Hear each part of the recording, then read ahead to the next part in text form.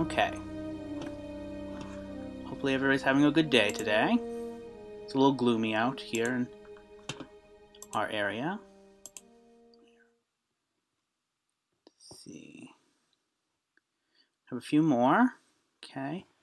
Just want to make sure everything's working correctly. Okay. Let me get my notes out and we'll begin. Hello everyone. Thank you for joining me. Welcome to this Facebook Live edition of the Shoemaker's Library. If you are listening to this after the fact on the podcast or on the recording, hello from there as well. Today we're going to discuss the free presentation of Love Never Dies, the sequel to Andrew Lloyd Webber's Phantom of the Opera, which aired on the YouTube channel The Show Must Go On this past weekend. Like I said last week when we talked about the Phantom of the Opera on the same YouTube channel, if they were going to do Love Never Dies, I would be back, and so here I am. So let's get started with your thoughts. What did you think of the show if you saw it? Was it what you expected? Your general ideas. Or if you didn't see it, and what do you know about it? I do want to put in, we are going to talk about spoilers here. There are a few twists and turns to the show, so if you have not watched it and you don't want to know what happens, watch it and then come back and watch the recording. But what did you guys think? Let's see. Is there any comments yet? Not yet. Okay. So let me give what I thought. So my general thoughts are, it's an interesting story. The show is beautiful, but the story I'm not a huge fan of. I can take it or leave it. It depends on what mood I'm in and what stage of disbelief I want to be in. It's a complicated show. I don't love it as much as the first one, obviously, but I do enjoy some aspects of it. The conclusions of some of the characters is hard to take sometimes, which we will talk about later on. Overall, I see this show as a fan fiction by the creators.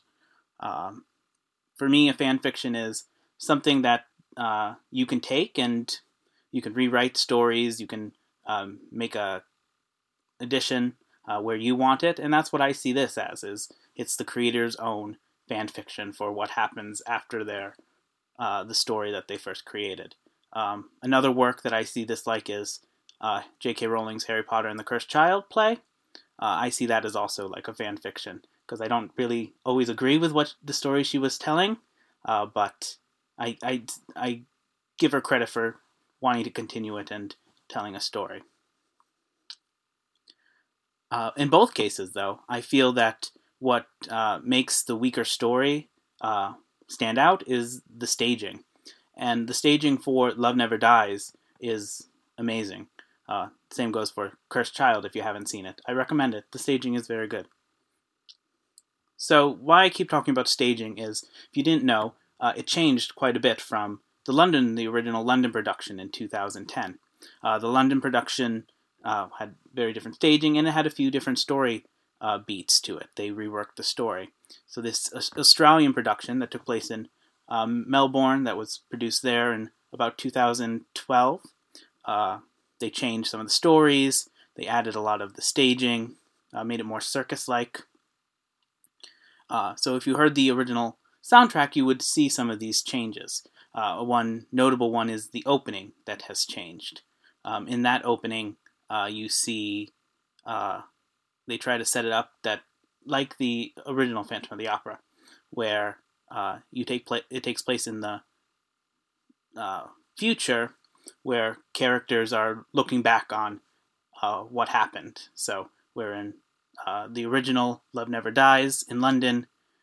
They were in Coney Island after the events and looking back at what happened. In Phantom, they were at the opera's house's auction and looking back on the heyday of the opera house. Let's see. Any comments so far? Let's see. See what people are thinking. No comments yet, but there's still time. So, those are my thoughts of Love Never Dies, or some backstories. Another background of it is I recommend, if you are still interested in learning more, watching some videos and reading some interviews by Andrew Lloyd Webber about the production of Love Never Dies and how different it was from his production of The Phantom of the Opera. With Phantom of the Opera, it was more of a passion project for his then wife, Sarah Brightman, who played the original Christine. With Love Never Dies, health issues kind of played into his creating this. So it's a very different mindset between the two productions and how they were created. Another takeaway is that this story, Love Never Dies, is actually adapted based on a book, so I had to get my book reference in there, and that book is The Phantom of Manhattan by Frederick Forsyth. It's a strange book, to say the least. A lot of things from Love Never Dies that you take issue are in that one, but that's only the tip of the iceberg. If you do read it, there's a lot more in The Phantom of Manhattan that was luckily taken out and not used in the play, and for good reason. It's a mess, in my opinion. If you want to read it, or if you have read it, please let me know. I would like to hear what you thought. To be honest, I've never could finish it. If you have, please let me know. But a Cliff Note version, from what I've read, is it just takes some strange turns. But just like Phantom by Gaston Leroux is the cornerstone for that show, Phantom of Manhattan is the cornerstone for Love Never Dies.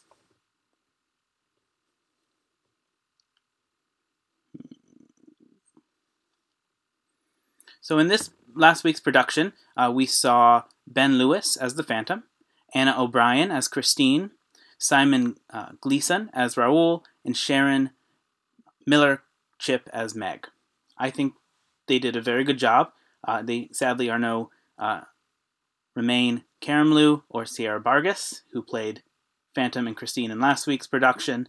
The people that I was watching it with kept telling me that while I was watching it with them. They were like, oh, why couldn't they bring that cast back? And it would have been nice, especially since both Romain and Sierra originated the roles in London for Love Never Dies.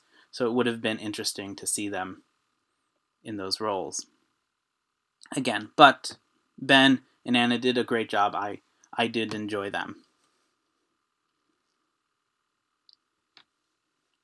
So overall, the show is good as long as you suspend disbelief. It's hard to do, but when you can do it, I think it's a great show. When you can't, it's a hard watch. So a few more takeaways before we wrap up is, what did you think of the ending? And again, feel free to put in the comments. I don't know if the video may be having some issues right now and hard to comment, so I will keep a track of this, the comments after the recording, to see what people have responded to these questions. So what did you think of the ending? For me, it just proves why Christine needed to leave both the Phantom and Raoul behind and find her own life. Her tragic end may have been avoided, but then it wouldn't have been a story, I guess. It's a tragedy, and there are tragedies, so that's what it is.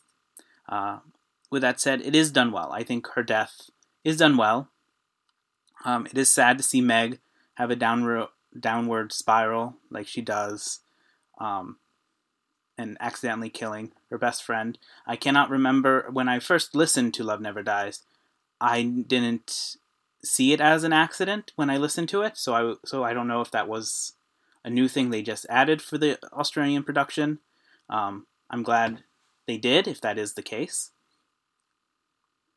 And it is very sad that the Phantom needs to take Hostage 101 training, because his comment of no one can be like Christine is not very bright of him. So I think it does leave an emotional impact, and it shows that both Phantom and Raoul are careless and don't really respect Christine, and even though they love her, they don't really know what that is either, and their actions cause her death, which is sad. Then one last thing, we have to talk about Gustav, Christine's son. In the play, it is pretty much stated that it is the Phantom's. Some people still argue that it could still be Raoul's, that there's still enough time in between that it could still be Raoul's. But from what we go with, it is the Phantom's. Gustav is the Phantom's son.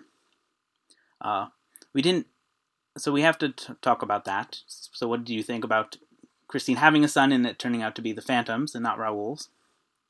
Only good thing I have to say about Gustav, because he is a bit of an annoying character at times, is that he's someone who truly loves Christine. He's one of the few people that I think actually loves Christine in the way that she deserves to be loved. That son and mother love. Christine doesn't have to second guess her love for her son, and she knows that Gustav loves her. Which, with Raoul and the Phantom, she's always had to second guess if they truly loved her, which one loves her more. It's always a battle, where with Gustav there is no questioning. So I get very sad near the end when Raoul and the Phantom distract Christine, and she forgets for a short time about Gustav, and it almost is sad that Gustav is then kidnapped because both Raoul and the Phantom are distracting Christine and leading her away by taunting her with music and their love, and it makes her forget about her son. So I believe Gustav is the only one that truly loves Christine, and Christine truly loves, and it is sad that was cut so short for Christine with her death. Because that love was not an obsession or lustful or smitten with, it was a true love between a son and his mother. So, I think if that wraps up the show, Gustav showed that what true love really was, where in Phantom, Christine was trying to teach the Phantom what true love was. Somehow he didn't get it the first time, and so it was up to Gustav in Love Never Dies to show everyone what true love really is. So, with that, I hope you guys enjoyed it. Feel free to keep discussing in the chat. There may be something wrong with the chat right now, so that's why I'm not seeing it right now. But I will keep looking back and look for the podcast if there was an issue with this stream. Okay. Thank you for joining me. I look forward to reading your discussions later. I will hopefully do more of these if this works again. And thanks for joining me for the Shoemaker's Library. You can find this podcast on most podcast platforms or on the website. I'm your host, Kenneth Roman. Stay safe and keep reading.